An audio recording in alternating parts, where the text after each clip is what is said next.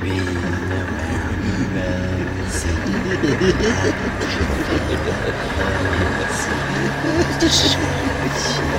all just nonsense and lies.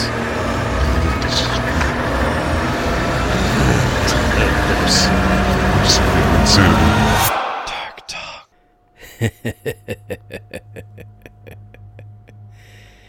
Welcome back to another edition of Tark in the Dark. I am, of course, as always, your wonderful host, Tarkin, and today we have a doozy of a story. This one is called Pills by K.E. Moore. So I'm just going to jump right in. So sit back, relax, and enjoy this creepy tale. Pills. You take the pills to keep them away. That's what we were told when we first brought down here, down through the sterile white halls with their flickering fluorescent lights and our small Spartan cells down into the nightmare. Why would we agree to this? I was tired of being homeless. I was tired of smelling like urine. I was tired of the looks that people gave me. Like they knew I was there, but if they just could avoid eye contact, maybe I wouldn't talk to them, wouldn't show up later in their dreams, tugging at their consciences. I was tired of sleeping on cold concrete every night. I was tired of being so fucking hungry all the time. The man in the suit had come with his pretty white teeth and his expensive sunglasses, asking for volunteers. Medical trials, he said. I know, a scary movie waiting to happen, right? But when he promised full meals and warm beds, how could we pass that up? Being homeless, your life is a scary movie. You sleep in the alleys normal people refuse to walk down, hurrying by in case whatever is lurking in there reaches out and grabs them. You wait until the gangbangers and the prostitutes and the pimps and the junkies all pack in for the day before you dare shut your eyes. And even then you aren't sure you'll ever open them again. Now I lay me down to sleep and all that bullshit. On any given day, you don't know what might get you. The knife of some strung-out hophead, a stray bullet from a drive-by, the cold, the hunger. So when Mr. Fancy Suit, he never did give us his name, came along with his bright smile and his promises of food and beds, I couldn't hop in the van fast enough. I didn't care if this was the beginning of a real-life horror flick. It couldn't be any worse than what I lived every day, right? There were 7 of us in the back of the white van. We were clearly picked off the streets. You could smell the desperation in the thick air, piss and sweat. We sat, hunched, quiet, our eyes taking each other in as the bumps in the road jostled us, our heads bobbing with each jolt. It was like in the movies when you see a bunch of soldiers in the belly of some plane getting ready to parachute into a hot zone. Everyone's just quiet and waiting for whatever the hell is coming next, and hoping it doesn't end in a body bag. The van didn't have windows, and there was a solid divider between us and the cab, so we didn't know where we were being taken. If we thought we would find out once we got to our destination, we were wrong. After a couple of hours in the van, the back door swung open to reveal a giant bay, like a hangar, constructed of corrugated metal. One part warehouse, one part garage, one part I don't know. It was filled with shelves stacked with boxes, big silver industrial piping with valve handwheels the size of a bus steering wheel, and half a dozen more white vans. The bay doors, like oversized garage doors, were already shut. There were no signs, no clue as to the identity of our hosts. Even the man with the bright smile and fancy suit was gone. Instead, we were greeted by a younger kid, like he was straight out of college, with sandy hair, thick glasses, and a keyboard. He barely looked up at us as he said, "Okay, if you'll follow me, we'll get you guys processed." The college kid, he also didn't introduce himself, shuttled us from place to place for the next few hours without saying much beyond giving us basic instructions. White hallways with waxed floors and fluorescent lights took us from one room to the next, where a college boy would tell us what we were supposed to do and make a little tick on his clipboard. We were allowed showers with hot water and real soap, name brands. I can't remember the last time I had a shower with the good stuff. When I stepped out of the shower, I found my old clothes had been taken away, replaced by a set of crisp white coveralls and white shoes with crepe soles. That was followed by a physical given by an old doctor with yellow teeth and a bad smell like fermenting cheese. Lunch, haircuts. I was both excited and terrified. The shower felt amazing, and the lunch, though a simple sandwich and carrot sticks, was good. The best meal I had had in a while. After living on the streets, this was luxury, and according to the smiling suit, I had a couple of months of this to look forward to. But why were we here? What were they going to do to us? By the time we had a contract and pen quietly shoved toward us, we still hadn't seen a single sign of who exactly was running the show. Even the contracts didn't name our hosts. A third man, this one older with salt and pepper hair, came along in a sharp brown suit that may as well have had a lawyer embroiled on it. He read the contract, taking care to refer to our hosts without actually identifying them. They were always the benefactor, or the company. He told us we were to be paid for our services, $200 a week, and they were responsible for our food and lodging for the duration of the test. My whole body clenched with apprehension when the lawyer explained that the company would cover all burial and funeral costs in the case of incidental death. I looked around at the rest of my new companions. Most didn't even seem to notice, though Alphonse, a tall, rail-thin black man with 3 missing teeth, gawked at the lawyer with wide, yellowed eyes. My apprehension deepened when the lawyer explained that by participating in the experiments, we waived all rights to sue or seek compensation the company for any wrongdoing whatsoever. What in the hell was I getting myself into? Unnamed fear ran through me, but it met with the fresh haircut and the clean clothes and full stomach, and there was a struggle. I could feel myself lift out of my seat, say all bets were off, that I'll take the street over incidental death.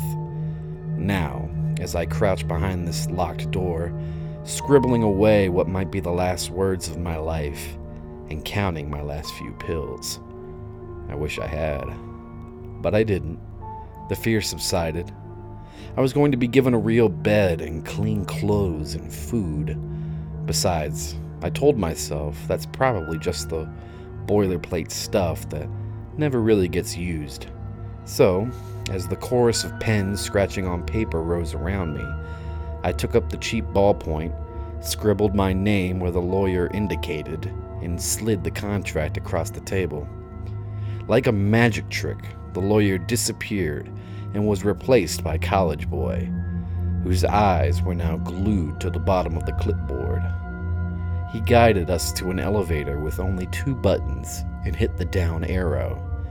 There were a lurch, followed by a brief moment of weightlessness you feel going down in an elevator.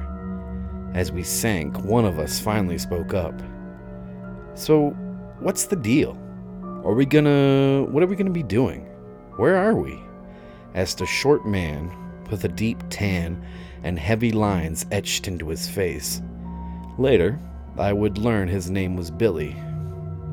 College Boy didn't look up from his clipboard when he replied. "All of your questions will be answered soon," he said. Then he looked up and added, "Well, some of them anyway." With that, our group reverted to silence. The only sound the steady droning hum of the elevator as we continued to descend. Goosebumps rose on my flesh as we dropped. It seemed to be getting darker as we neared our final destination. I knew this couldn't be the case, as the elevator was lit with the same fluorescent lights that illuminated the hallways above us, and they didn't even flicker. All the same, I could feel the darkness in my skin, like some extra sense could detect that we were being swallowed up by the earth as the sun disappeared above us. Now, I'm not a claustrophobe, never have been, and when you're homeless, you come to find small enclosed spaces to be a blessing rather than a curse. But when those elevator doors finally opened, I exhaled and rushed out as fast as I could, the oppressive atmosphere of the elevator sliding off of my shoulders as I did. I stepped into a room full of black instruments and glowing blue monitors. Overhead, more fluorescent lights cast a silvery glow over everything, giving the room the feel of a bright, moonlit night. Waiting for us were 3 people in long white coats, each of them giving us broad, welcoming smiles. I was struck instantly with just how beautiful all of them were. A tall, lean man with perfectly sculpted, dirty blonde hair, a short, petite woman with slick black hair and creamy green eyes, and an older, silver-haired man who looked less like a scientist and more like an aging actor. He'd have looked just as natural in a tuxedo with some 20-something ingru on his arm at the Oscars. It was this older man who spoke once all 8 of us were out of the elevator. On behalf of my colleagues, I'd like to welcome you and thank you for your contributions to our research and to science for the greater good, he said through his broad smile, his arms outstretched. These are my colleagues, Dr. Vaurer, he continued, motioning to the tall man, and Dr. Brun. I am Dr. Bell. Dr. Brun stepped forward. She was gorgeous. The way her hair spilled over her shoulders, the cool, mesmerizing color of her eyes, even the way her lab coat pinched in at the waist, hinting at finely molded curves. Looking at her was like looking at a being from a world entirely different than the one I was used to. Beautiful, flawless, and alien. While you are here, your primary goal is to take these pills, she said. You take the pills to keep them away. Her hand held out several little white pills that looked like Tic Tacs. Keep what away? I interrupted. Them. It was a word that shattered whatever spell her beauty cast upon me. It didn't matter that the word came from her bow-shaped lips wrapped in her soft, musical voice. It's a little thick. There was something horrifying about it, something that triggered something primal within me. She flashed me a smile, her eyes crinkling up at the corners. Unfortunately, we can't divulge that information at this time. All you are required to know is that if you take the pills when they are offered, you will keep them away. The answer did nothing to ease my fears, and after a quick look around at the rest of my companions, I could see the unease on their faces as well. Dr. Vorer cut in. I can see that you are all concerned. All we can say is that at this time, you are free to go, but upon doing so, you forfeit your right to the pay and accommodations this experiment will afford you, and we do expect to be reimbursed for the services already provided to you today. And very good accommodations they are, Dr. Bell chimed in cheerily. He looked like a grandparent watching a kid about to open their present on Christmas Day. Like he couldn't wait to see how pleased we were all going to be. The fear was still simmering, thick and tangible in the recesses of my mind, but the idea that I would have to pay them back for their services was more urgent. How much would that be? The food would be cheap, but a physical? Did they mean that would charge us for the lawyer and the gas money too? I wasn't the only one trying to do that little bit of impossible math in my head. Without a word, as a group, we must have signaled that we were defeated. Dr. Brune started speaking again. Starting tomorrow morning, you take the pills when they are offered, and that is it. We aren't asking you to perform any special tests. You aren't on any special schedules other than the normal meal times. You are free to do what you like with the time you spend here. You will each be given your own room and restroom facilities. We also have a common room with several amenities. A gym if you'd like exercise, and a cafeteria where you take all your meals. Billy raised his hand. Excuse me, doctor. Is there anywhere to smoke around here? I'm sorry, Dr. Brune said. Her face darkened before finally setting on a sympathetic look. We do ask that all participants refrain from smoking for the duration of the experimentation process. We do, however, have a number of cessation aids to help you if you would like. Before you're shown to your quarters, are there any other questions? Dr. Bell asked. A wrinkled old woman named Carly raised her hand this time. How long will this last? Dr. Von Herr addressed her. We are slated for 6 weeks, but that is dependent upon the amount of data we are able to collect. If we get what we need, this can be over in as little as 2 weeks. It may go longer. If the trial does need to be extended, you of course will be consulted, and new contracts will be drawn up, Dr. Bell added. With that, the introduction was over. We had no more questions. Really, we were a bunch of homeless people. It wasn't in our nature to ask questions.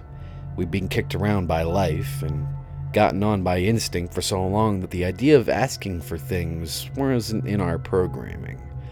Now, as I write this, I wonder if things might have been different if we did ask more questions. If we looked a little deeper into the price tag for this thing. Maybe there wouldn't have been so much death. Maybe it was already too late. In any case, the first few days were pretty good, with few hints at the nightmare that would follow. We got to know our new home. Our rooms were small, with only a bed, a desk, and a bathroom, but they were clean. More importantly, they were ours. The common room staved off boredom with TVs and video games and a decent miniature library. Even the gym was nice, with plenty of equipment, though it did strike me funny that there were no weights. We learned about each other, telling our stories over the meals served in the cafeteria. The meals themselves were surprisingly good, and I could tell it was health nut food, all vegetables and fruits and stuff. In 3 days, we weren't served a single bite of meat, prompting Frank, a chubby little man with gravel for a voice and a dust mop for hair, to groan, "How the hell are we supposed to live off this shit?" But mealtime was when all 7 of us were together. It's funny, if you've never been homeless, you probably think we're all bums. That we're all leeches on society looking for a handout. Most people think if someone's homeless, it's probably their fault. Sometimes it is, but it's almost always more complicated than that. Like Billy, who'd worked 20 years at the old steel mill before it closed its doors forever. Alphonse was laid off. Carly's husband beat and raped her nearly every night of their 15-year-long marriage. Without a high school diploma, Carly had no way to support herself. She stayed, enduring the abuse until one night her husband came after her with a butcher knife.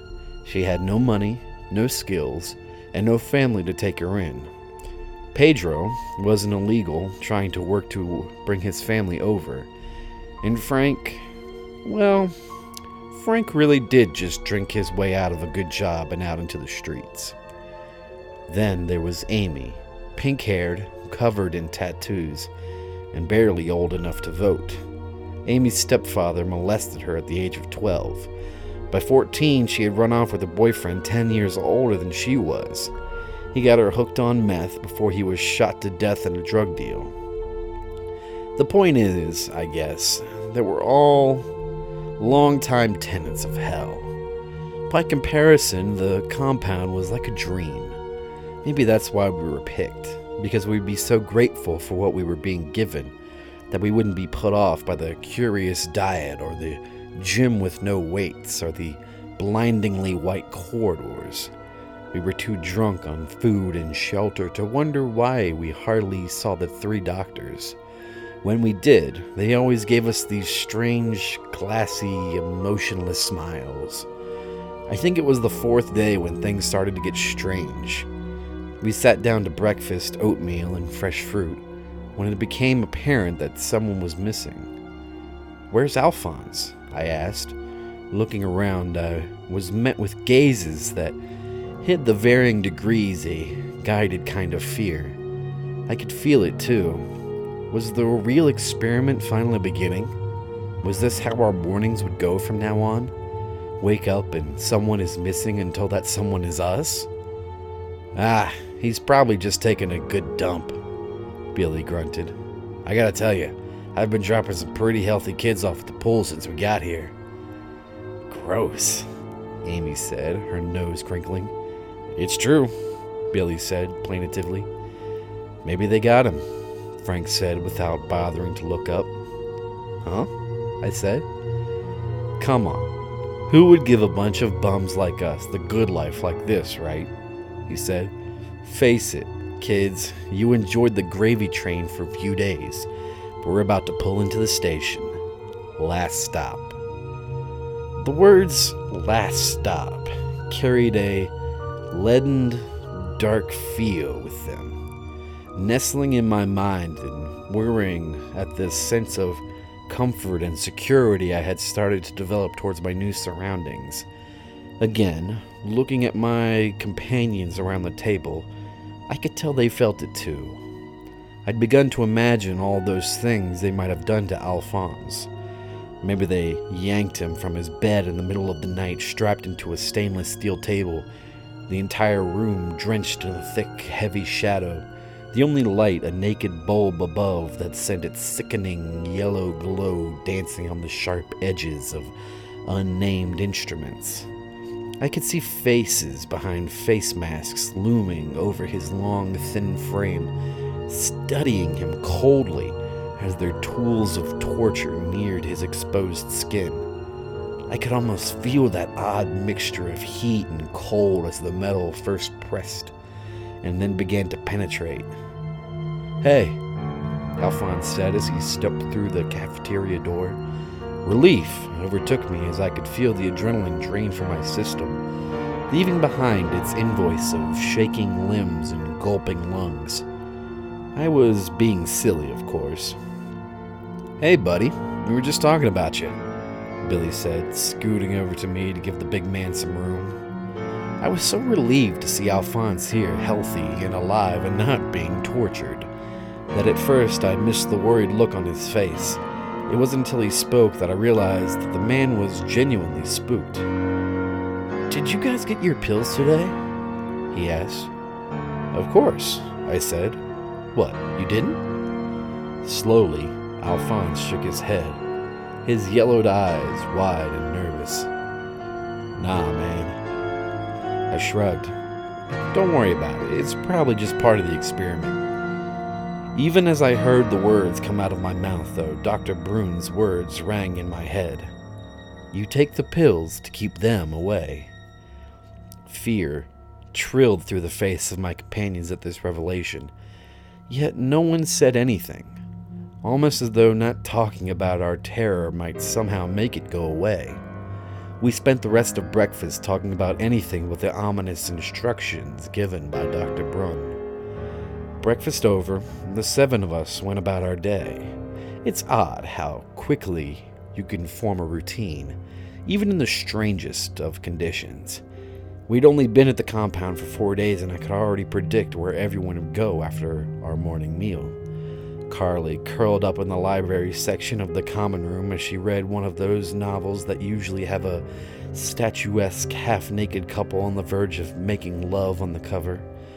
Frank and Billy watched an old movie on one of the common room TVs. Pedro would be working out and Alphonse.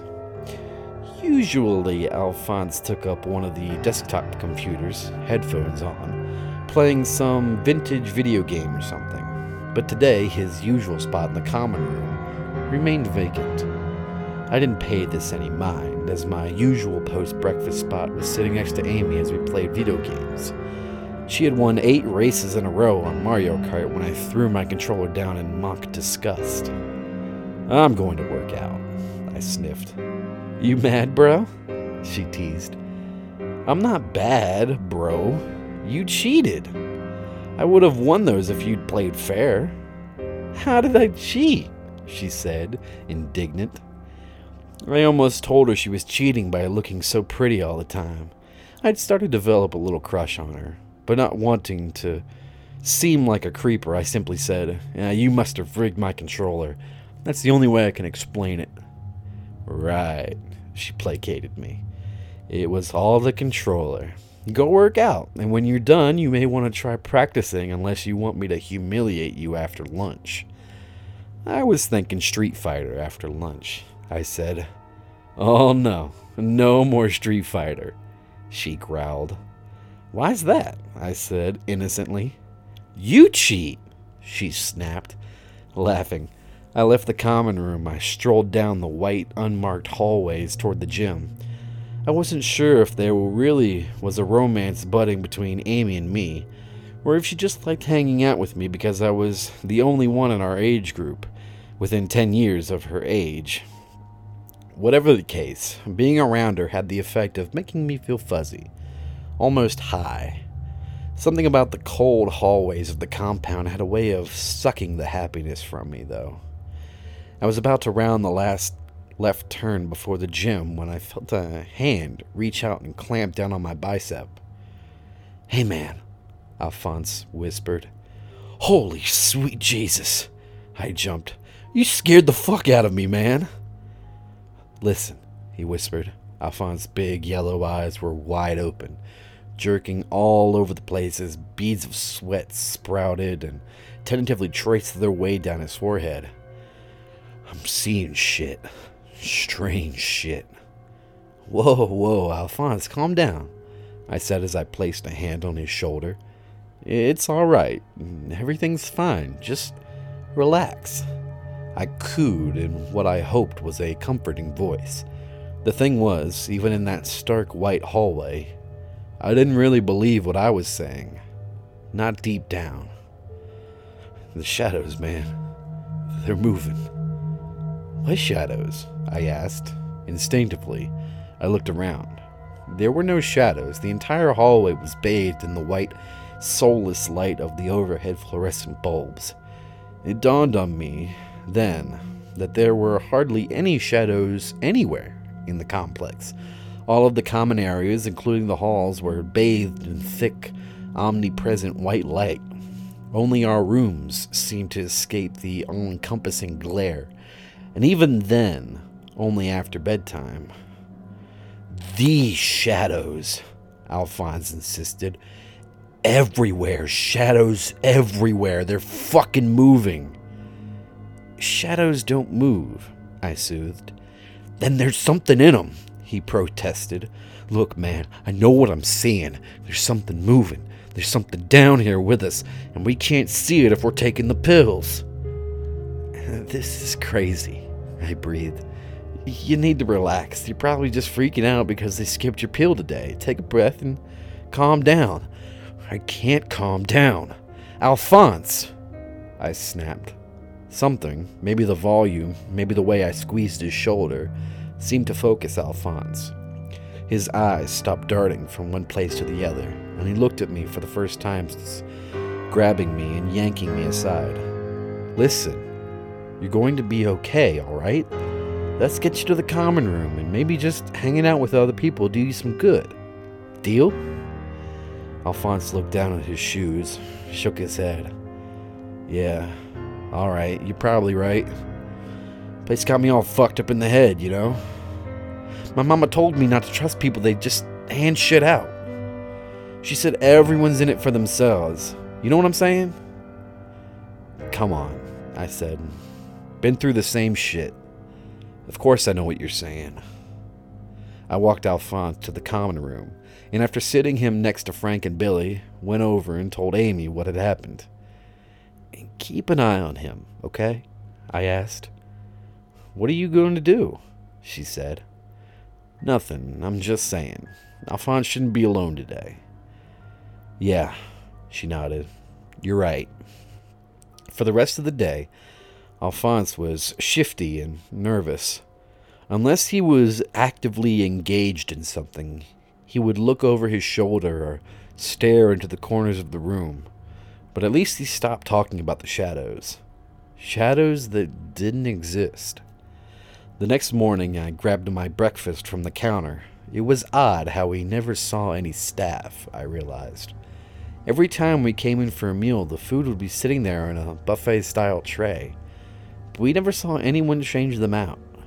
Every time I got undressed and showered at night, my dirty clothes would be whisked away and replaced with a fresh set by the time I was done.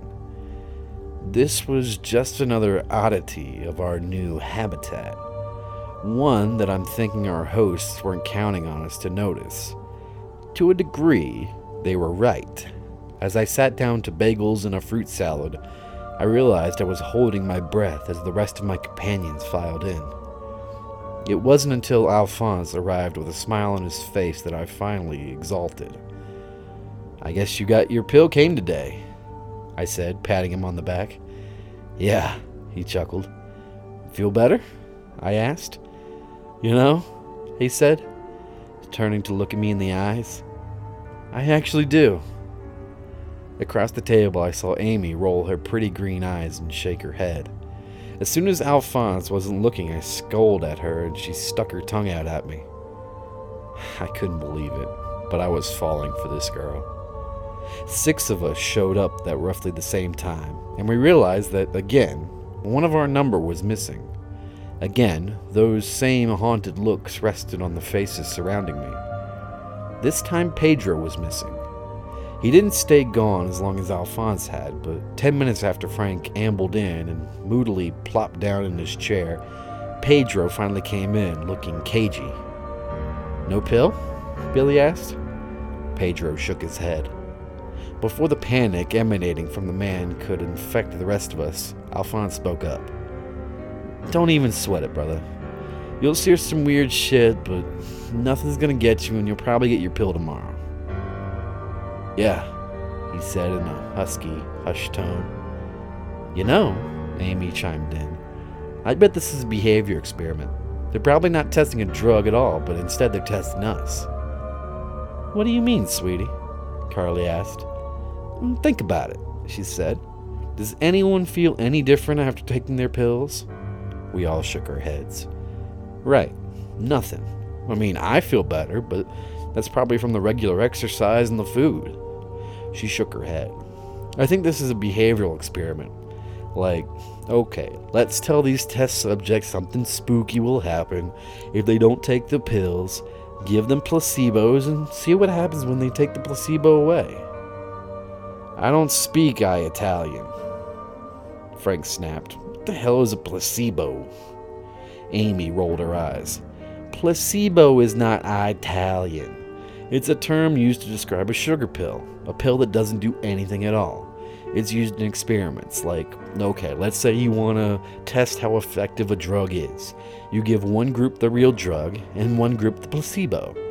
You compare how people using the real drug perform compared to those who use the placebo. So you're saying there's another group of schmucks like us with real drugs? Frank asked skeptically. No, Amy shook her head. I'm saying maybe they aren't testing a drug, but instead testing us. Do you get it? No, Frank said gruffly, and Amy just threw her hands up in the air. Carly patted her on the shoulder. I get you, sweetie. We aren't all idiots like Frank. Hey, Frank whined. Thank you, Carly, Amy said as she patted the older woman's hand. Learning our lessons from the day before, we each made a point of not leaving Pedro alone. Pedro, who usually spent most of his time isolated from the group, spent the entire day watching movies with Frank and Billy, or playing computer games with Alphonse, or jumping in the rotation for a match with Amy or me. It helped, but if you watched him close enough, you could see his eyes darting for the corners.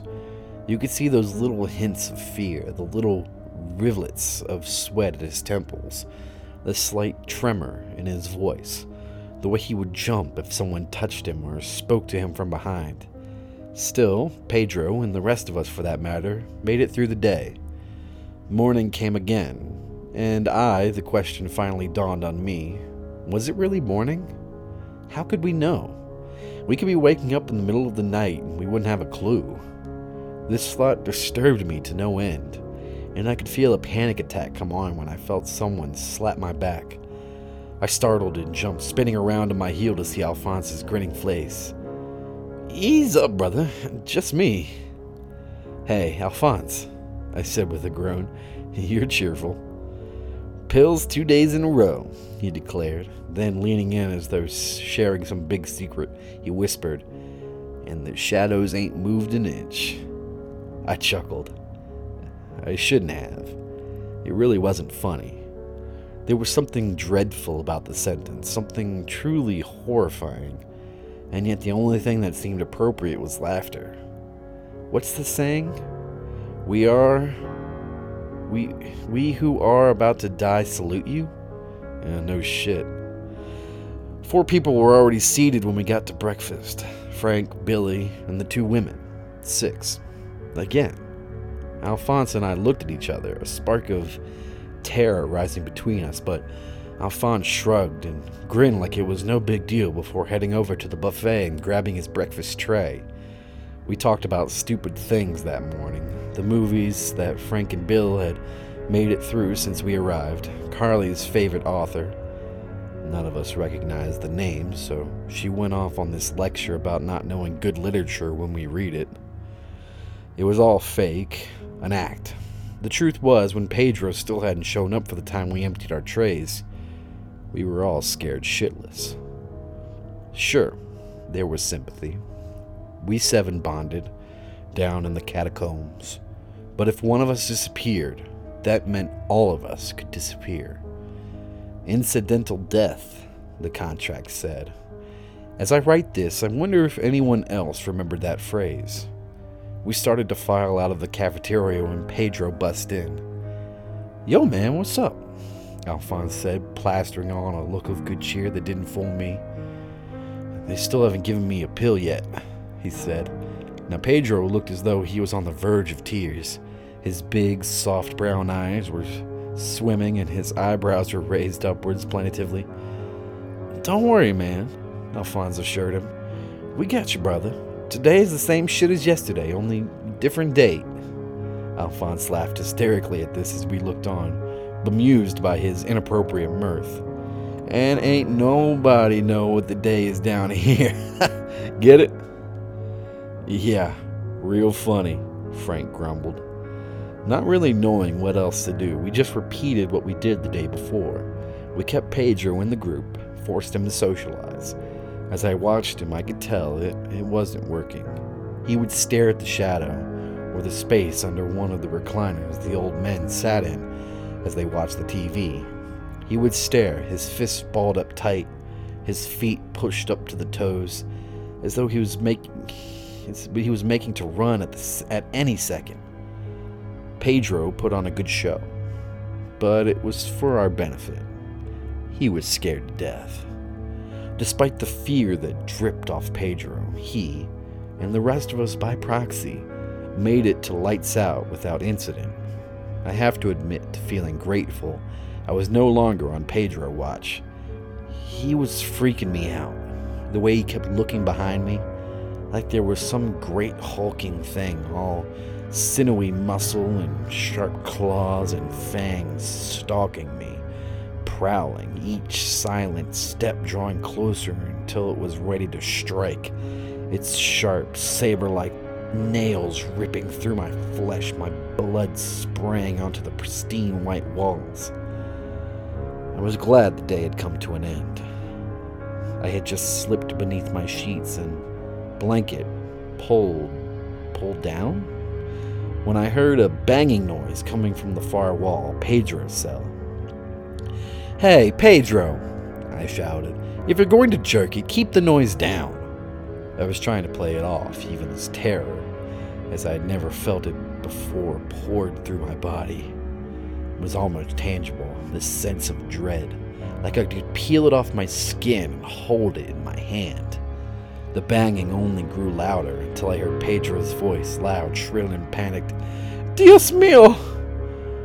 A scream followed, and I leaped from my bed, my sheets and blanket fanning out in a fountain of fabric as I raced for my door.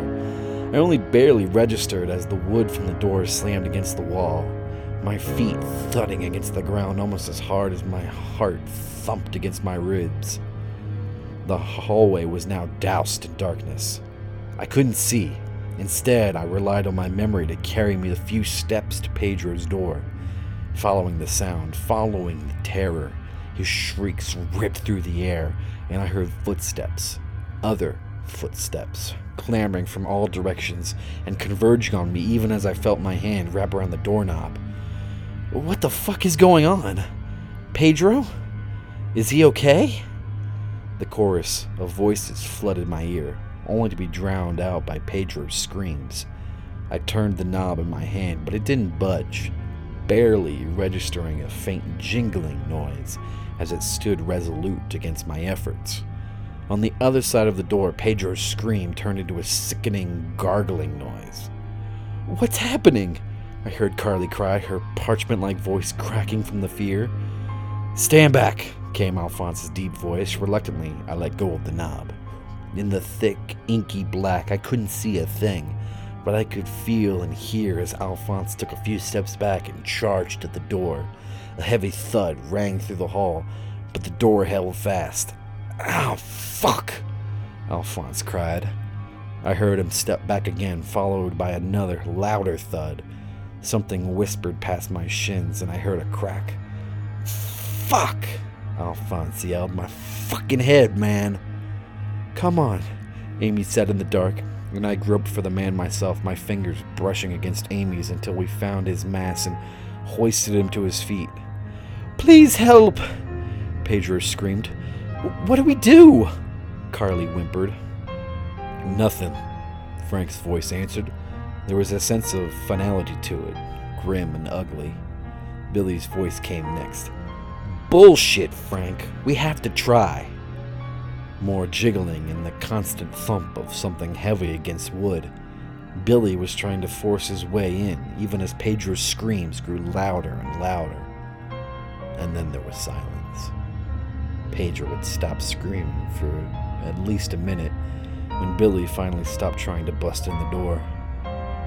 "Honey, it's over," Carly said.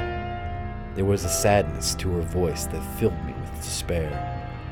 A soft, shushing sound told me that Billy was sliding down against the door until he came to a rest against the floor. No one spoke. No one made a noise. What was there to be said? What was there to be done? They had brought us down here, and desperate Amy's theory on placebos, we weren't going to make it out alive. Finally, I heard Frank grunt. "Fuck this, I'm going to bed." One by one, our group shuffled off to their cells until the only person left with me outside Pedro's door was Amy. She said my name. "I don't want to be alone tonight." Her voice was small and weak. "I got you," I said. We held hands so we wouldn't lose each other in the dark. I took the blankets and pillows from my room, and she led me to hers. She slept in the bed, and I slept on the floor. Of course, she offered me the bed, but I know, stupid, right? We were probably going to die, and here I was, still trying to be a gentleman. No one talked at breakfast the following morning, or at lunch, even at dinner. There was nothing but silence, just 5 pairs of eyes, each filled with horror, each looking like mice that had just heard the screech of an owl in the moonlight. The only one of us who seemed unaffected was Frank, his smug smirk unabated by the terror from the night before. Frank, I realized, just didn't give a damn. Billy must have seen this too, as he stopped watching old movies with Frank, instead pestering Carly about her books or trying to hang out with Alphonse on the computer. I watched Frank as Billy pointedly avoided him. Frank wore an expression that said he clearly didn't give a shit. Dinner that night was kind of vegan pizza that tasted like cardboard. Amy sat next to me, scooting in close so that we could touch at the hip. I could feel a heat rising up within me, and my skin tingled, wanting so desperately to reach out and touch her. Really touch her. To explore what it felt like to drink in her soft skin, to look into her eyes and feel what she felt. She was scared. I was scared, and yet that drew us closer. Our dinner almost done. I looked at her out of the corner of my eye to discover she was doing the same thing. We stared at each other, submerged in some alien primal place that was a mix of fear and longing. I could have kissed her right then and there, in front of the others. But there were footsteps. For the first time in I'm not sure how long, we saw one of the 3 doctors from the indoctrination, Dr. Bell, with his high cheekbones and beautiful salt and pepper hair, sauntered into the cafeteria. "I know you are worried about your friend Pedro," he said. He flashed us all a warm smile we could almost believe in. "I've come to reassure you that everything is perfectly all right, and the event that occurred last night falls well within the parameters of our experiment." "Bullshit," Frank quipped under his breath. "On the contrary," Dr. Bell said, looking directly at Frank, "I assure you, everything is perfectly fine. We collected a great amount of data from Pedro, and are quite pleased with the results. He will be cared for quite well, I assure you all." Dr. Bell smiled magnanimously at us, and walked out of the cafeteria, even as we all tried to ask more questions. The cafeteria door swung shut behind him, leaving us in a pregnant, uneasy silence. Amy scooted even closer to me, her green eyes peering at me from beneath her shards of pink hair. "I'm scared," she said in a small voice. "I know," I said. "Me too." I slept with Amy again that night. Not like that, of course. I was still taking the floor. That might seem like a raw deal to you, but remember, I was used to sleeping on concrete with nothing but cardboard for comfort. Because I wanted to keep her safe. We walked side by side to breakfast the next morning. Despite the horror, despite Pedro's screams, I couldn't help feeling this incredible warmth when I was in Amy's presence. It was that kind of feeling that couldn't be sucked out of me by the oppressive fluorescent lights. It could, however, be utterly demolished by Alphonse. "I knew it!" he yelled with glee from behind us. We turned and glared. "What?" I snapped. "Y'all's getting it on," he mocked. Alphonse started dancing slow, thrusting his pelvis as he sang, "When I get the feeling I need, ooh, sexual healing." "You're such an asshole, Alphonse," Amy barked, but her cheeks were red with embarrassment. "Nah, I'm just fucking with you," he said through the grin. "Come on, y'all, who's hungry?" The 3 of us entered the cafeteria. I felt like Dorothy, from The Wizard of Oz. We were all just walking down the yellow brick road. And sure, there might be a wicked witch waiting for us, but hell, she was vulnerable to water, and at the end I could click my ruby slippers together and go home to a nice place on a farm. It was a nice thought, one I hoped would last, but as I sat down with my food, I could feel the question hovering over us all, almost as tangible as the fiberglass trays before us. Who didn't get a pill this morning? Billy just stared at his food, his hands in his lap, and the corners of his mouth turned downward in an almost comical frown. I tried to ask, but the words died in my mouth. "Hey, Billy, you, The eyes that looked back at me carried the weight of condemnation with them. He didn't part his lips to speak, just shook his head before looking down at his bowl of cereal. Frank's face screwed itself up into a look of disgust. Oh, who gives a fuck, Billy? So what? I didn't get my pills this morning either. We all gaped at Frank. Don't look at me like that. I think little Miss Pink Hair over there has it right. They're just fucking with us and those pills. They're going to stop giving all of us pills and we're going to see some spooky shit. And that is it. End of experiment. Give me my money and leave me the fuck alone. Yeah, what Frank said, Billy said, motioning with his fork. His voice sounded defeated, though, and his features were sullen. Alphonse, sensing Billy's dismay, threw an arm around his shoulder. Don't worry, man, we got you. Then he turned his gaze to Frank and said, We got you both, even if you don't want it, you cranky bastard. Frank snorted in disgust. You want to do me a favor? He grunted as he stood and carried his tray over to the disposable receptacle. Get me a fucking burger. Now that Alphonse had received his pill again, he seemed revitalized and rededicated too. In the common room, he drug a chair beside Frank and Billy's usual spot and started watching movies with them. Hell, he wasn't just watching, he was hosting, picking what movie would be next and taking care to watch only comedies. Alphonse's laughter filled the common room, drowning out nearly all of the noise. Eventually, Carly took a romance novel back to her room. Meanwhile, Amy and I developed the habit of waiting until Alphonse took a breath before either of us tried to speak. Despite Alphonse's efforts, Billy continued to look more and more worried, and Frank just seemed to grow crankier. Midway through their first movie after lunch, Billy stood up and muttered, Screw this. Shaking his head, he stalked out of the room. Frank looked sideways at Alphonse, snorted, and followed after. Alphonse rose to his feet and looked plaintively at Amy and me. I'm just trying to help, he said, almost in a whine. Before either of us could come up with something to say, Alphonse plopped down in front of the computer, slammed on the headphones, and started clicking away moodily on the mouse. I'm not sure what the allure of the computer was for Alphonse. We had no internet. Still, that had become his safe place down here. I looked at Amy. Are you alright?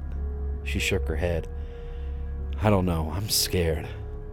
I wanted to comfort her, to tell her there was nothing to be scared of, but all that came out of my mouth was, me too.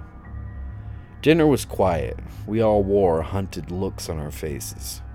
Even Alphonse, who had made such a great show of being cheerful earlier, was now pushing around the brown rice on his plate with no intention of putting any of it in his mouth. No one looked worse than Billy. Billy, with his thick southern drawl, was usually upbeat and quick to smile. Now he just stared at his food, his brown eyes dark and low. I wanted to give him solace, to assure him everything would be okay. That would just be another lie. A part of me knew that he would be the next to die. If there was anyone at the table that didn't seem bothered by recent events, it was Frank. The slight look of disdain that always graced his features was still there, but no more than usual as he scooped forkful after forkful into his mouth. When he had scraped his plate clean, he looked over at Billy and asked, You gonna eat that? Almost imperceptibly, Billy shook his head. I don't think it would have mattered, as Frank was already scooting the tray in front of him. Hey, Amy scolded. What? Frank said. I'm hungry. When this was met with a disapproving look from Amy, Frank added, Easy there, kitten. If this is going to be my last meal, I'm going to have my fill. I could feel the anger vibrating off Amy and knew she wanted to do something. I placed a hand on hers and just shook my head. For a moment, her eyes fell upon me, and I could see the rage within them, burning, but only on the surface. Beneath, there was something stronger, something infesting her like a disease. Fear. There were no more words spoken at dinner, and one by one we quietly dumped our trays and left the cafeteria. Amy and I were the last two to leave. Do you want to... she started to say before the words slipped into silence and her eyes slid to her feet. My heart slammed against my chest. Somewhere I felt ashamed. We were down here in the heart of fear, and I was thinking about my dick. How pathetic. Besides, I knew that she wasn't what she was asking for. She wanted to feel safe. I could understand that. I wanted to feel safe too. Without forcing her to finish the question, I nodded. I felt her slip her small, slender hand in my own, and we went to bed. Why am I putting this in here? Some might say it isn't important. When you are done reading, maybe you won't think so. I don't know. But it seems to me, after seeing everything that I've seen, survival isn't enough. Even in the face of the end of the world, in the face of evils not yet imagined, maybe, just maybe, love is important. When you are done reading this, remember, it's important. Sleeping on the floor of Amy's cell wasn't as bad as you might think. Remember, I'd slept on worse things, in a soft carpet with a decent blanket and a fluffy pillow. We chatted for a while in the dark, nothing about the compound or the experiment, but instead, silly things, dreams, and impossibilities, what we wanted to do when we got out of here. She wanted to go to Europe. I just wanted to find a job and buy a little house somewhere out in the city and get away from the concrete and sirens. Sleep came. I'm not sure when it happened or where we were in our conversation. It just happened, as it often does. What I do remember is that the lights were still off until the screams filled our ears and shocked us awake. "What the hell?" Amy hissed. "Billy!" I barked. Her shins connected with my spine before I felt her hands reach for me and help pick me up off the floor. Hand in hand, we left our cell and entered the main hallway. It was filled with the sound of Billy's terror and the footsteps of the remaining subjects, and the opaque blackness. I could hear Alphonse say, "No, man, that's Billy, what the fuck?" There was crying, too. At first I thought it was Amy, but it was too far away. That's when I realized it must have been Carly. All of a sudden, the screams grew louder, punctuated by the sound of a door swinging open and slamming shut. Footsteps accompanied the wailing as the cacophony grew nearer. "Billy!" I cried. "Billy, what's going on? Are you okay?" Somewhere close by, I could hear Billy's voice. He had gone beyond fear, beyond panic. "They aren't what they say they are," he said, his voice on the verge of cracking. "Don't trust them."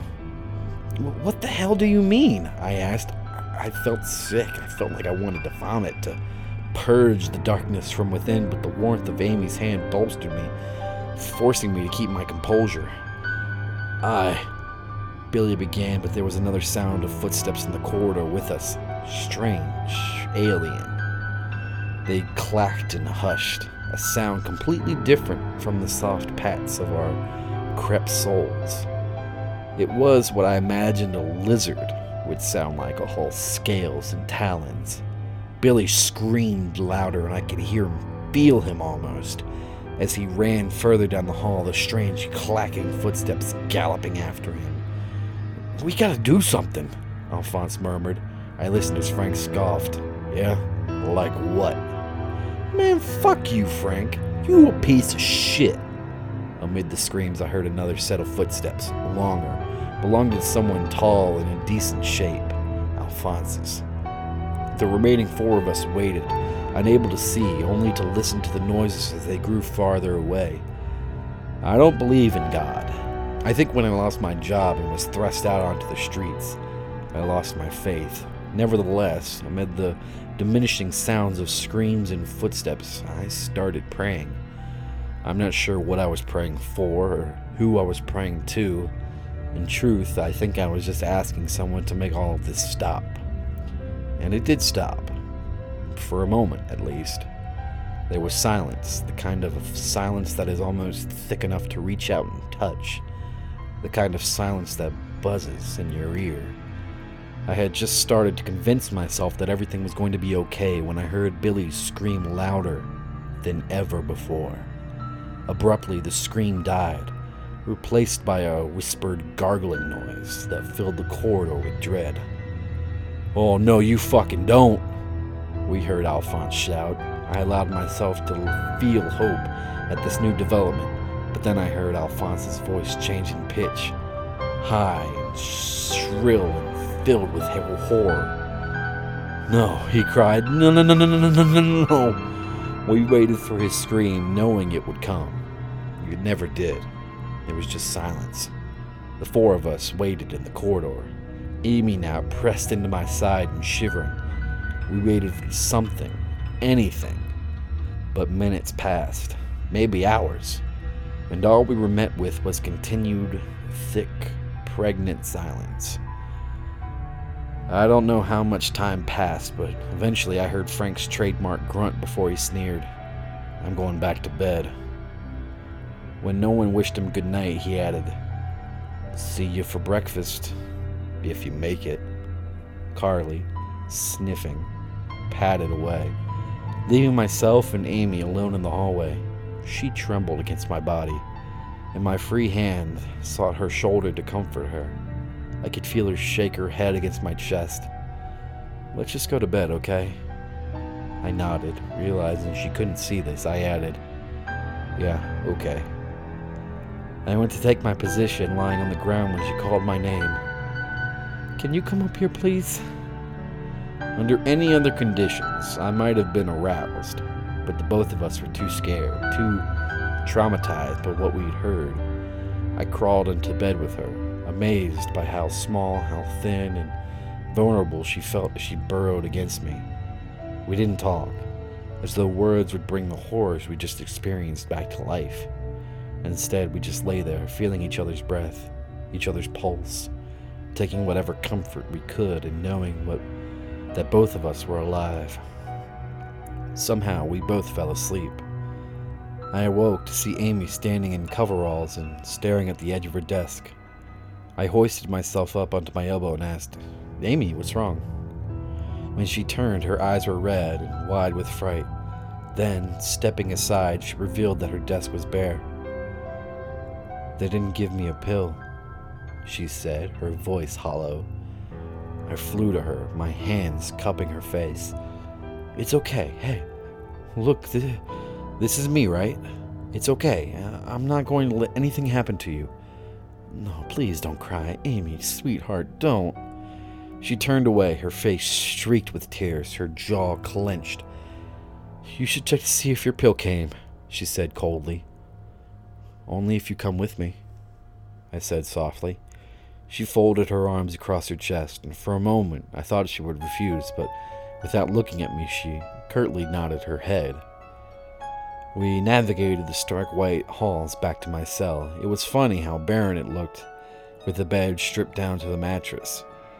There was a clean pair of coveralls folded neatly on my chair, and I wondered how long they had been there. I hadn't stayed here in 2 nights in a row now. These details melted, however, as both Amy and I looked to the corner of my desk.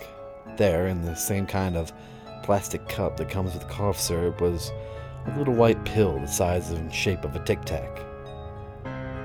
"You take it," I said, and I meant it. Amy scolded me. "Fuck you," she spat.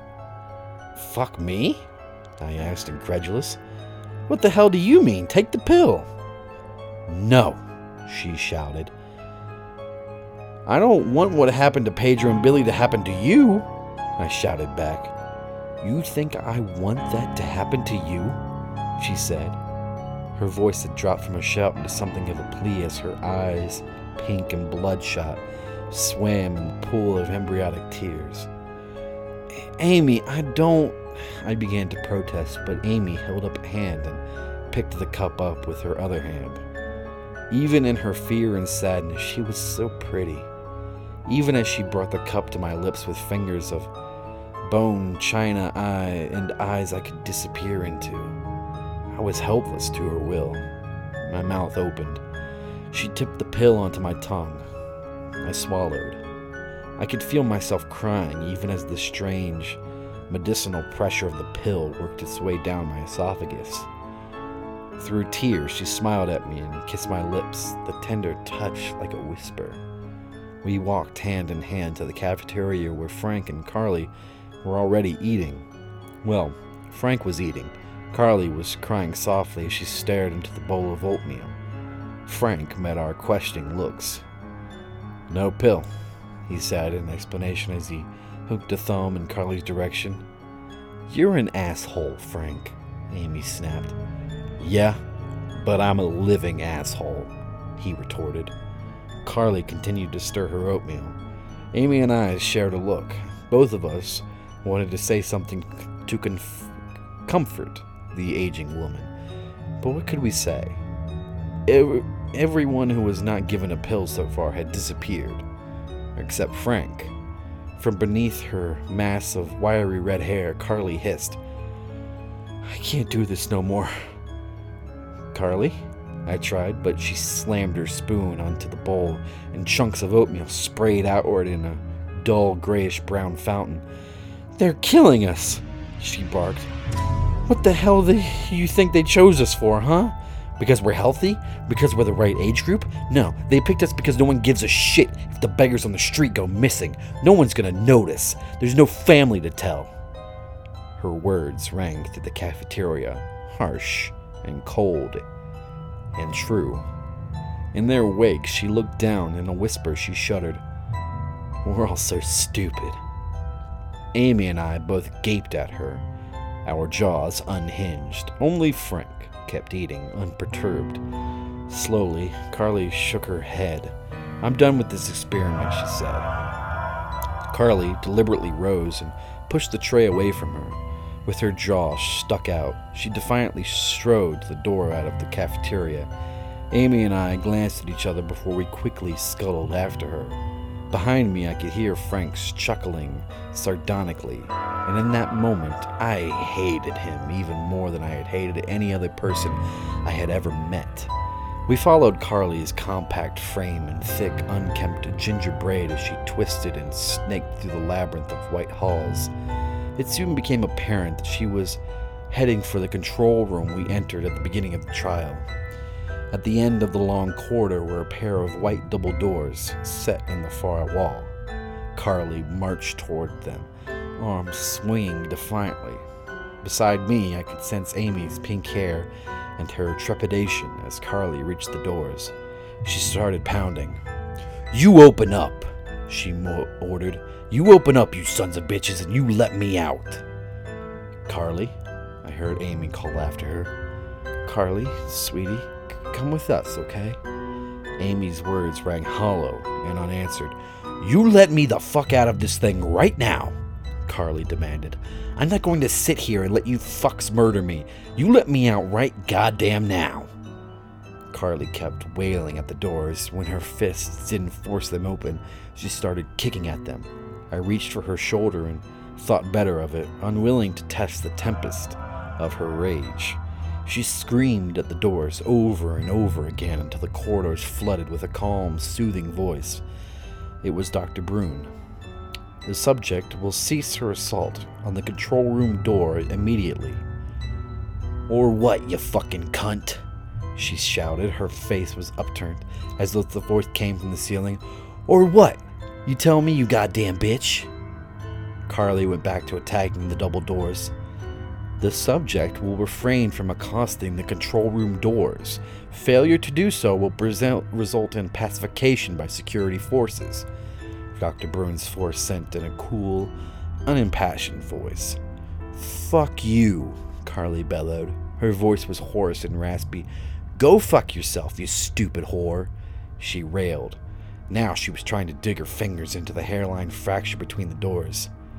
Deploying security measures now, Dr. Brune informed us. The double doors flew open. That's better, we heard Carly say before the darkness beyond was filled with four figures in white coveralls like ours. At least they seemed like ours at first glance, but they were bulkier, some sort of body armor sewn into the fabric. They wore helmets and black, opaque visors. They were followed by Dr. Vorer and Dr. Bell. Both men were smiling easily, the same smiles they had worn on the day we arrived in. In Vorher's right hand he held a syringe. Its contents were thick and black and dirty somehow, reminding me of motor oil. Vorher's smile did not reach his eyes as he fixed his gaze upon Carly. She lunged at the two doctors, a throaty, primal cry pealing Through the white halls, before she could reach them, the men in helmets and armor converged upon her, holding her in place. Dr. Bell spoke. I'm going to ask you once to please return to your normal activities. We have been pleased with the results of this experiment up to this point, and beseech you to continue your exemplary work. He showed no emotion, no reaction to the raging woman before him. Fuck you, you let me go right fucking now, Carly spat as she struggled against her captors. Dr. Bell's smile didn't twitch as he held a hand and motioned towards the syringe in Vorhir's hands. Do you happen to know what this is? I am assuming you don't. It is a chemical cocktail. Fentanyl and pertobolum sodium salts. It is the same solution used for euthanizing household pets. Let me go, Carly insisted. Dr. Bell continued as though he hadn't heard her. A single millimeter is all that is required to put down a small dog. My colleague's syringe is currently holding 20. What that means is that if you were to inject this into you right now, you would die. Is that clear?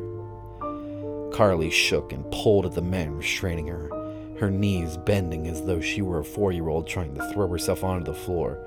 Her words were devolving repeated cries of, "Go! I want to go!" This is unfortunate, Dr. Bell said, despite the smile never leaving his face. Carly didn't even seem aware of what was going on around her anymore. I told you, she hissed. I told you, never again. You ain't laying hands on me, never again. I told you. Next time I'm putting a knife in you, fucking cocksucker. And that's what I'm gonna do. I'm gonna fucking kill you when you don't let me go. You understand? I'm going to fucking kill you, you piece of shit. Now let me go. Dr. Bell shifted his attention to the anonymous men. Please, detain the subject for the injection. Despite Carly's struggles, her small frame was hoisted upright and rigid. Let me go! Let me go! Dr. Vorer, if you would be so kind, Dr. Bell said as he motioned towards Carly with his well-manicured hand. Dr. Vorer nodded and approached Carly. No, I'll be good, I promise. I'm sorry. You're right. You're the king of the castle. I'm stupid. I was wrong. I'm sorry. Carly's screams had turned to moans as her head shook violently from side to side. Please, hold the subject's head still, Dr. Bell instructed, and one of the men moved behind her and gripped her by the head. I'm sorry, Daddy. I'll be a good girl, I promise. You can do whatever you want. I won't tell anyone. Just please don't hit me again, Carly pleaded. By the time Dr. Vorer held the needle against Carly's skin, she seemed no longer capable of words, her voice now nothing more than scared, pained moans. We watched as the cold metal of the skin disappeared into her weathered skin, brittle and leathery. Carly was whimpering now. Vorhar pushed in the plunger and the black liquid disappeared 1 millimeter at a time, until there was nothing left. The voices she made after were unlike anything I had ever heard. The sound of a life of pain and sadness ending in misery. It sounded like she was trying to form words, but all that came out was sorrow. And then there was nothing. Her body went limp. Then we knew she was gone. Dr. Bell nodded at the men that held her upright, and without a word they carried her through the double doors into the darkness beyond. The 2 doctors stayed behind. We apologize for this inconvenience and encourage you to enjoy the rest of your day, Dr. Bell said, his smile as gracious as ever. Stunned, no one said a thing as the 2 men turned their backs on us and disappeared, closing the doors behind them. All remaining test subjects will recommence their regular daily activities, Dr. Bruin's voice said. When Amy and I failed to move from our spot, the voice repeated, all remaining test subjects will recommence their regular daily activities or face termination. I looked at Amy. Amy, when we started this thing, she seemed so confident, so sure of herself. Amy was the product of the streets, of the worst life had to throw at anyone. She was tough, smart, resilient. Now she was barely able to hold herself together. I slipped an arm around her shoulders and held her close. Come on, I said, trying desperately not to cry. Let's just go. I could feel her head nod against my chest, and we ambled away from Carly. We ambled away from her ghost. The rest of the day we passed in relative silence. Frank watched his movies, chuckling every now and then, his laughter, the sound of pebbles scraping against each other. Meanwhile, Amy didn't have anything to say. I wanted to talk, to find some way to ease her fears, but the words just weren't there. We tried playing video games for a while, but she seemed unable or unwilling to use her controller. Eventually, I took the controller from her and led her to the recliner where we watched movies. Amy, sitting on the arm of the chair and leaning against me as my arm wrapped around her waist. I guess we both knew what was coming. We just figured there wasn't any point in talking about it. It was almost as though if we pretended the horror wasn't real, it might never come true. Maybe, if we didn't talk and we didn't think, night wouldn't come. If we did it just right, there wouldn't be the darkness, and the screams, and the blossoms of crimson blood spreading against a white backdrop. Regardless of how hard we tried, though, dinner came. Amy didn't talk because she didn't get a pill that morning. I didn't talk because I was afraid of losing her. Frank didn't talk, I guess because he knew neither of us wanted to hear his bullshit. I wish we would have talked, though. Without the conversation, even Frank's bullshit, dinner came and went too fast, and the next thing we knew, we were facing another lights out. It had been days since Frank had received his pill, and tonight would be Amy's first night without it. As I dumped my tray into the disposable receptacle, I knew that someone was going to die that night. Frank smirked evilly at us as Amy and I walked hand in hand out of the cafeteria. By now, it had become routine for me to not even bother stopping by my cell, instead heading straight for Amy's. I'm ashamed to admit, though, that at least to some degree I didn't want to go. Somehow Frank had found the formula. He figured out how to carry on without the pill. I entertained the thought of asking Frank, but knowing the man as well as I did, I'd figure he'd just tell me to fuck off. Amy, on the other hand, I didn't want to think about it. I wish I could turn off that part of me that cared. But the thing was, I knew she was scared, and I knew she needed me. So when she took my hand and guided me back to her cell, I was helpless to resist. We crawled into bed together, me ready to spoon with her as we'd done the night before, but as I started to get comfortable, I heard the whispers in the dark. Small, vulnerable, irresistible. Make love to me, please? I did. I can't tell you how long it had been since I had been intimate with a woman. Definitely not since I had been shunted to the streets, where urine and vomit had become my cologne, and the height of fashion was whatever clothing I could salvage from the local Salvation Army. But Amy, she was taut and lithe and melted at my touch. The sensation of being inside her was a revelation. But even that was nothing compared to her kisses, sweet and caring and desperate. I didn't last long the first time, but Amy was understanding, and after a few moments of rest, we went at it again, this time long and hard, pouring our souls into the act until we were both spent, giggling and exhausted, our sweat mingling with our struggling breaths in the perfect dark that wrapped itself around us. I fell asleep with her in my arms. When I woke up, she was gone. Amy, I said, my eyes bleary with sleep sweeping the room. Nothing.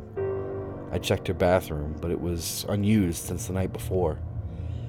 Amy, I said as I left her room and started jogging down the white hallway. Panic boiled in my gut as my jog quickly turned into a sprint. I checked the gym and the common room, but her pink hair and slight frame were nowhere to be seen. I was about to enter the cafeteria, but something turned me away. I'm not sure what it was exactly, but as I sit here writing this, I think I was just trying to prolong learning the truth. I wasn't ready to face the fact that Amy was gone. Out of habit, I padded my way to my cell and opened the door. I sat down on my bed, my eyes falling to my lap. I had held her, smelled her, felt her. I had loved her. The kind of life I had lived, I hadn't known that kind of love before. And now, as I write this, I'm not sure I'll have a chance to know it again. I wanted to cry. Somewhere inside, deep, that place, untouched, by a lifetime of hardship and pain. I did. I love Amy. Still. I just want that known. Even if it really doesn't matter to the world. I love her. Eventually my eyes fell upon the desk to where the clear plastic cup with the white pill normally sat there waiting for me. There was nothing there. In my head, I searched my room frantically, overturning the mattress, looking in the bathroom, under the desk, sprawled down all fours and studying the carpet for the pill. But I knew better. It wasn't there. Numb. I pulled the door closed behind me. You take the pills to keep them away. That's what they said. But they had stopped giving me pills. That part of the experiment was over. I should have been overcome by grief or fear, but by the time I finally pushed my way into the cafeteria, I felt nothing. Frank sat there, slathering a piece of toast with jam, looking as though nothing wrong had happened. How could he? How dare he?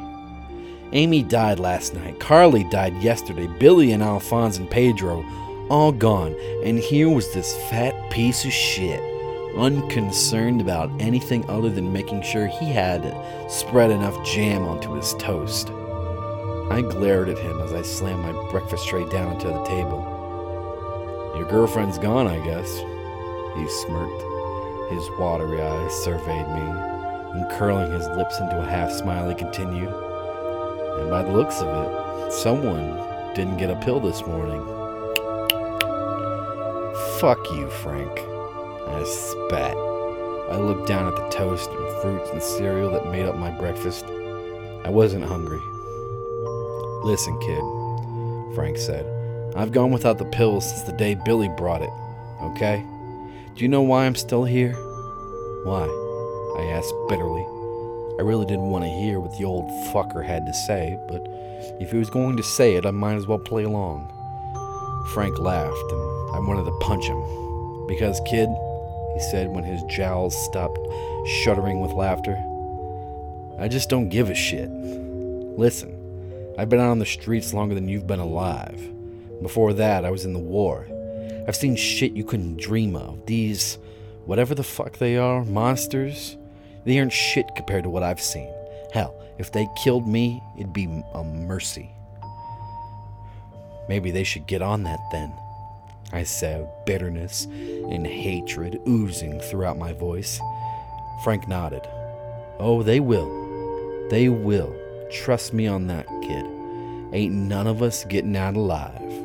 He crammed the toast into his mouth and chewed for a little bit, his piggy eyes holding me in their gaze the whole time. Finally, after a dramatic swallow, he spoke again. But let me tell you something. Frank leaned in close, his voice dropping to a whisper. You're gonna see some shit, kid. And it don't stop at the shit Alphonse was saying earlier. Yeah, you're going to see the shadows move. But it gets worse. Way worse. Did you know I saw what got Billy? I shook my head. Frank nodded. Yeah, he said. Billy's room was right next to mine, and when he started screaming, I looked out my door just like all you idiots. Billy, well, he just took off running down the hall, and I saw this thing scurrying after him, low like an animal. What did it look like? I asked. Frank shrugged. Hard to say, he said finally. With a plastic knife, he started to spread a glob of jam over another piece of toast. But I'll tell you what I did see.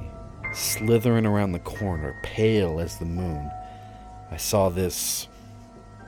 Well, I'm not sure exactly what it was, but it looked like the tail of a snake. It was sharp, but it slithered, you know.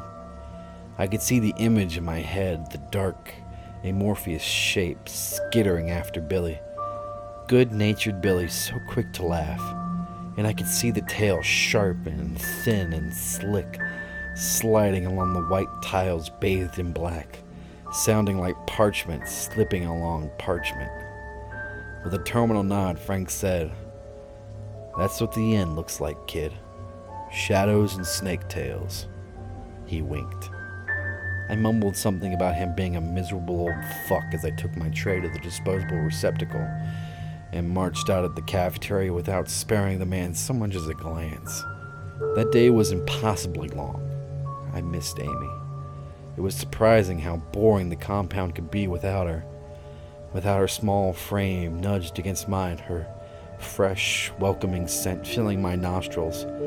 I missed the little jokes we told to pass the time, the contests we had playing video games. I missed how she made this compound not feel like it was the end. But she was gone, as was Carly and her romance novels, Billy and his good humor, Pedro and his quiet stoicism. I missed Alphonse. Of all the people I could have stuck in this compound with alone, it had to be fucking Frank. Frank spent the day in his usual chair, watching black and white movies and cackling at the screen as though whatever was happening was particularly funny. At lunch he tried to strike up conversation, but I just ignored him. Frank could go fuck himself for all I cared. I worked out and I tried to find a decent book to read. The whole time, Lights Out loomed before me, this dark, intangible thing bearing the promise of death with fangs and talons and tails like those of a snake. But no matter how hard I tried, I couldn't push that image from my mind. Dinner came and I had no appetite. In a strange way, I sort of looked forward to Frank and his asshole routine. Frank being an asshole was kind of normalcy that was comforting. But by dinner, even Frank seemed cagey. Gone was the cantankerous old shit that didn't give a damn about what was happening. I could see the fear in his eyes. I could see it in the way he fiddled idly with his pasta before really eating it. Screw you, Frank. You were a tough old shit right up until I needed you to be. We left the cafeteria without saying so much as a word to each other. What was left unspoken was the realization that one of us would not be there in the morning. I went to my room, clicked off the desk lamp, and eventually drifted off to sleep. They were nightmares. I dreamed I was back out on the streets, Amy at my side, the both of us taking refuge in an old cardboard box that once housed a refrigerator. Outside our shelter, the people of the night prowled the range-slick streets. Hookers, dealers, bangers. One by one, we listened as they screamed and were snuffed out, a slithering sound smoldering their life into silence. Amy and I kissed hard and deep, passionate kisses, as though the affection we shared could drown out the death that surrounded us. It didn't. The screams, harbingers of death, grew louder, closer. We just kissed harder, our clothes shedding like the scales of a python, our naked skin sliding against each other.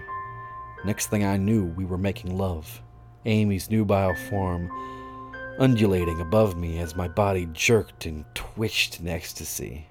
The chorus of death rose and harmonized with Amy's moans, while pleasure and terror boiled inside of me, building me to both climax and something primal, a survivalist's instinct. Just as I was about to explode, Amy looked down at me, her eyes wide, her pupils mere black slits like those of a reptile. Her tongue oozed out between her lips, long, oily, and black, splitting into two sharp prongs. She looked like she was about to say something when a fist, large, impossibly large, with black talons like swords, wrapped around her waist. Her eyes went wide in horror as she was ripped away from me. Her screams filled the night just as sorrow and loss filled my soul. That's when Frank's voice, rough like a dirt road, cut in. "Come on, you cocksucker, come and get it!" I opened my eyes to a thick, impenetrable darkness. I had awoken from my dream, but Frank's voice still called out in his husky voice. "Come on, you slithering fuck, I'm not afraid of you." I threw off my sheet and blanket, my feet already carrying me toward the door. Down the darkened halls I followed the sound of Frank cursing. Somehow I found it in me to smile. The old fuck was fighting back, even after watching so many before him die. I hung a sharp right around a corner and saw an orange-yellow light spilling from the rectangle of Frank's doorway. Like I told you. Like I told the kid, I ain't afraid of you. Come on, let's see what you got." I reached Frank's doorway, but what I saw there made me freeze. Something ancient forcing me still. Something in my evolutionary past. There was a mammal that lived among dinosaurs. When it spotted a T-Rex, something instinctive told the way it only hoped to survive was to stay as still as possible. That program, somehow, had passed on through centuries and eons to me. I watched, still as stone, as Frank, taunting the thing before him, it perched on all fours, elbows and knees jutting out at sharp angles like a lizard. Also, like a lizard, it had a long, thin tail that coiled and slithered like a snake. Its head was aimed at Frank, and in the glow of the desk lamp I could see its tongue, pink and grotesque as it probed the air. Atop its head was a shock of sandy blonde hair, and in that moment I knew the thing that was between me and Frank was Dr. Vorhar. "Hungry, you slithering fuck?" Frank challenged it. "Well, come on then. I'm a fucking all-night buffet, you ugly son of a bitch." The lizard-like Vorhar launched itself at Frank, its teeth sinking into Frank's neck. Blood fountained from the point of impact in a crimson mist as Frank swore and shrieked from the pain.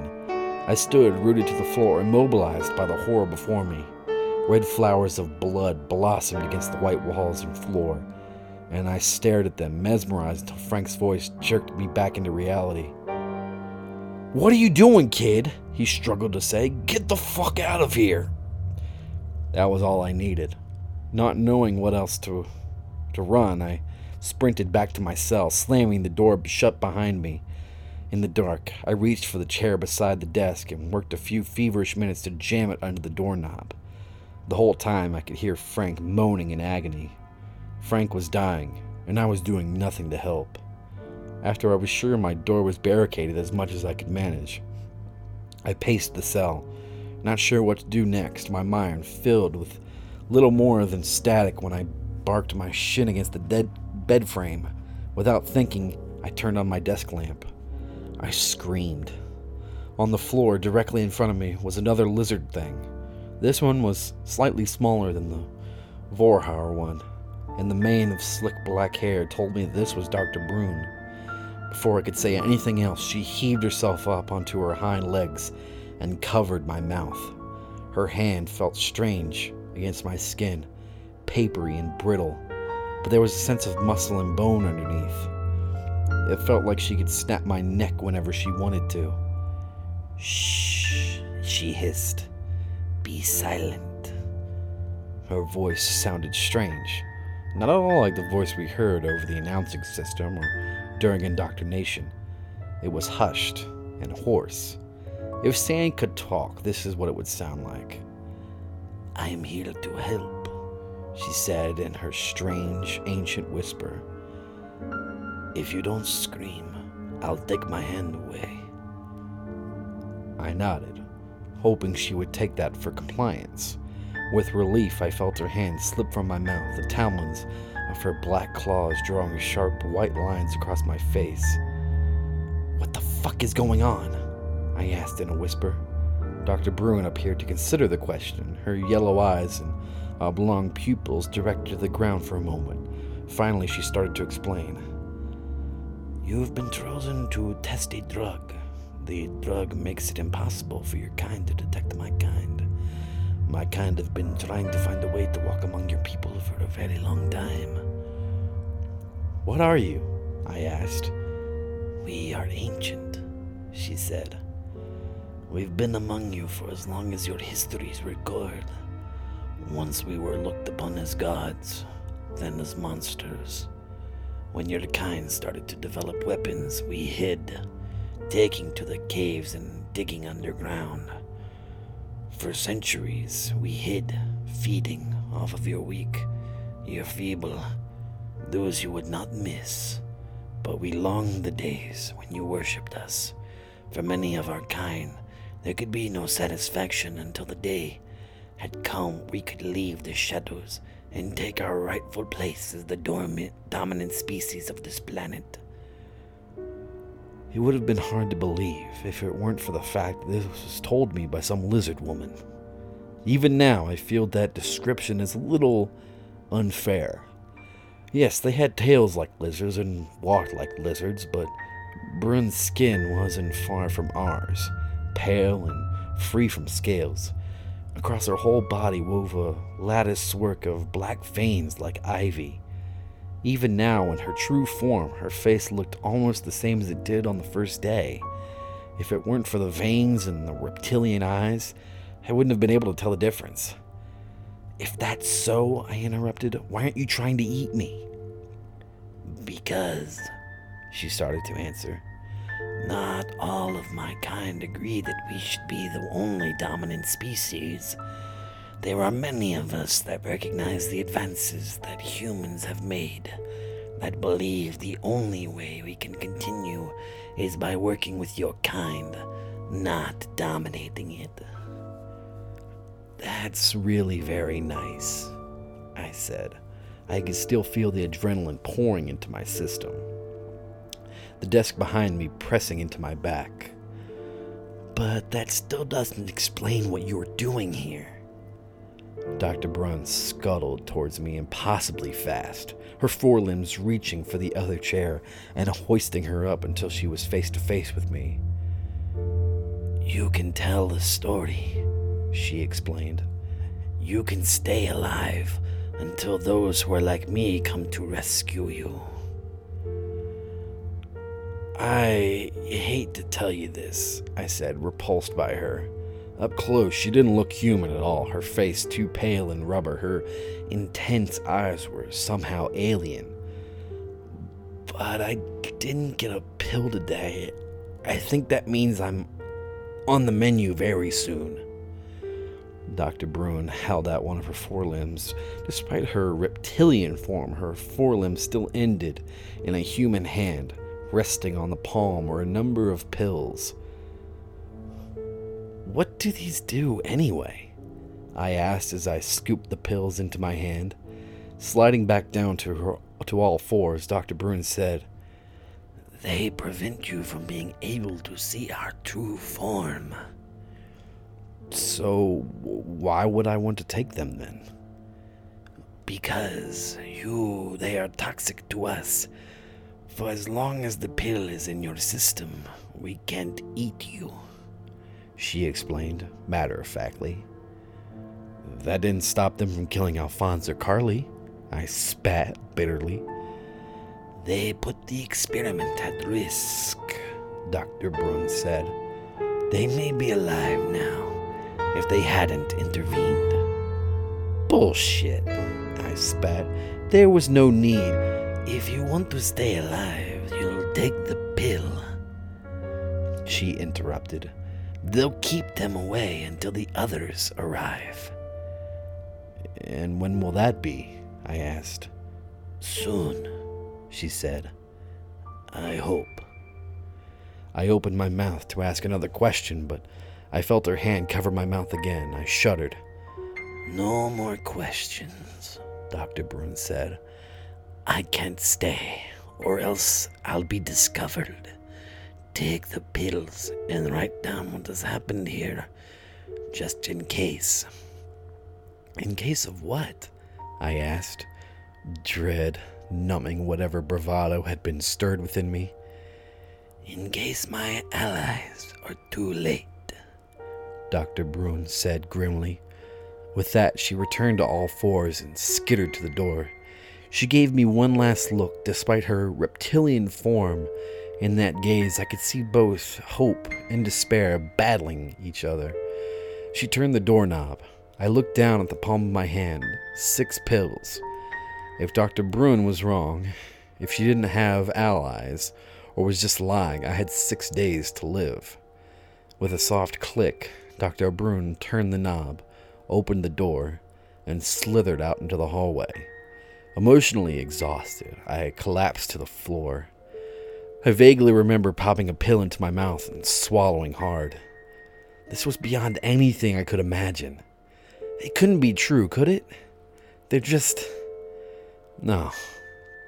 But even as I was replacing what had just happened, the things I had just seen, I heard a voice just outside my door.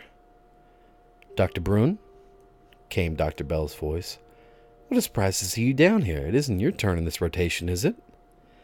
No, Dr. Bell, she said, and I could hear the worry in her voice. I was just observing the progress of the experiment. And why is that, I wonder? Dr. Bell said. He sounded amused. I'm new, Doctor. I'm just trying to learn, Dr. Braun explained. Save it, Dr. Bell said coldly. I know you are working with them. A sound like a sword being removed from its sheath slapped under my door and filled my ears. Choking noises followed, along with a sound like rain, wet, splattering against the ground. Moments later, my door swung open to reveal the handsome form of Dr. Bell. Ah, he said, you're still awake. You should get your rest. We still have lots of testing to do. Fear froze me in place as I gawked at him. He was his same tall, gaunt self, dressed impeccably beneath his lab coat. His salt and pepper hair was slicked back and neat. Yet underneath it all, I knew what he really was. I knew about the black talons and the slithering tail. What was worse was, by the way he looked at me, he knew also. The week that followed was torture. There was no one to eat meals with, no one to play video games with. Frank and Billy were no longer at their chairs, watching old movies and chuckling the way old men do. I missed Alphonse and his infectious optimism, and even Carly and the way she curled up with her romantic novels. I missed Amy. I missed the way she smelled, the way her tiny body felt against mine. They were all gone. Instead, the only companions I had were Dr. Vorhauer and Dr. Bell. And oh yes, I saw them quite often. Every day they came down to the sterile halls and asked how I was getting on. They wanted to know if I liked the food or if the pills were causing any adverse effects. This morning, at breakfast, Dr. Bell even sat down and ate with me. He asked me about my upbringing and how I'd come to be homeless. He asked about Amy like he didn't know. I'll hate that bastard beyond the grave for that. He asked about the pills. How many do you have left? He asked as he popped a grape into his mouth. Plenty, I lied. Even as I said it, my hands dug into my pockets to confirm that I had taken the last pill just an hour before breakfast. Dr. Bell smiled. I know you're lying, he said, and then, as he went to throw his breakfast tray into the disposable receptacle, he shot over his shoulder. I'll be seeing you again very soon. This notepad is almost empty now. I think I got everything. I'm sorry if I missed anything. It's almost morning, or at least whatever we have come to know as morning. It's been so long. I've been down here so long. I'm not sure when the sun actually comes up. I do know the last pill will be wearing off soon, and someone will be coming. I just hope it's the right someone. The end.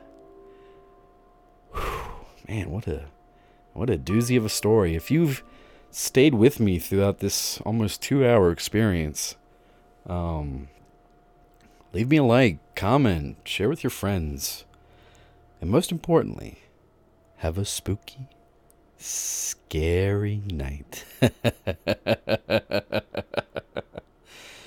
And don't forget to take your pill. Good night.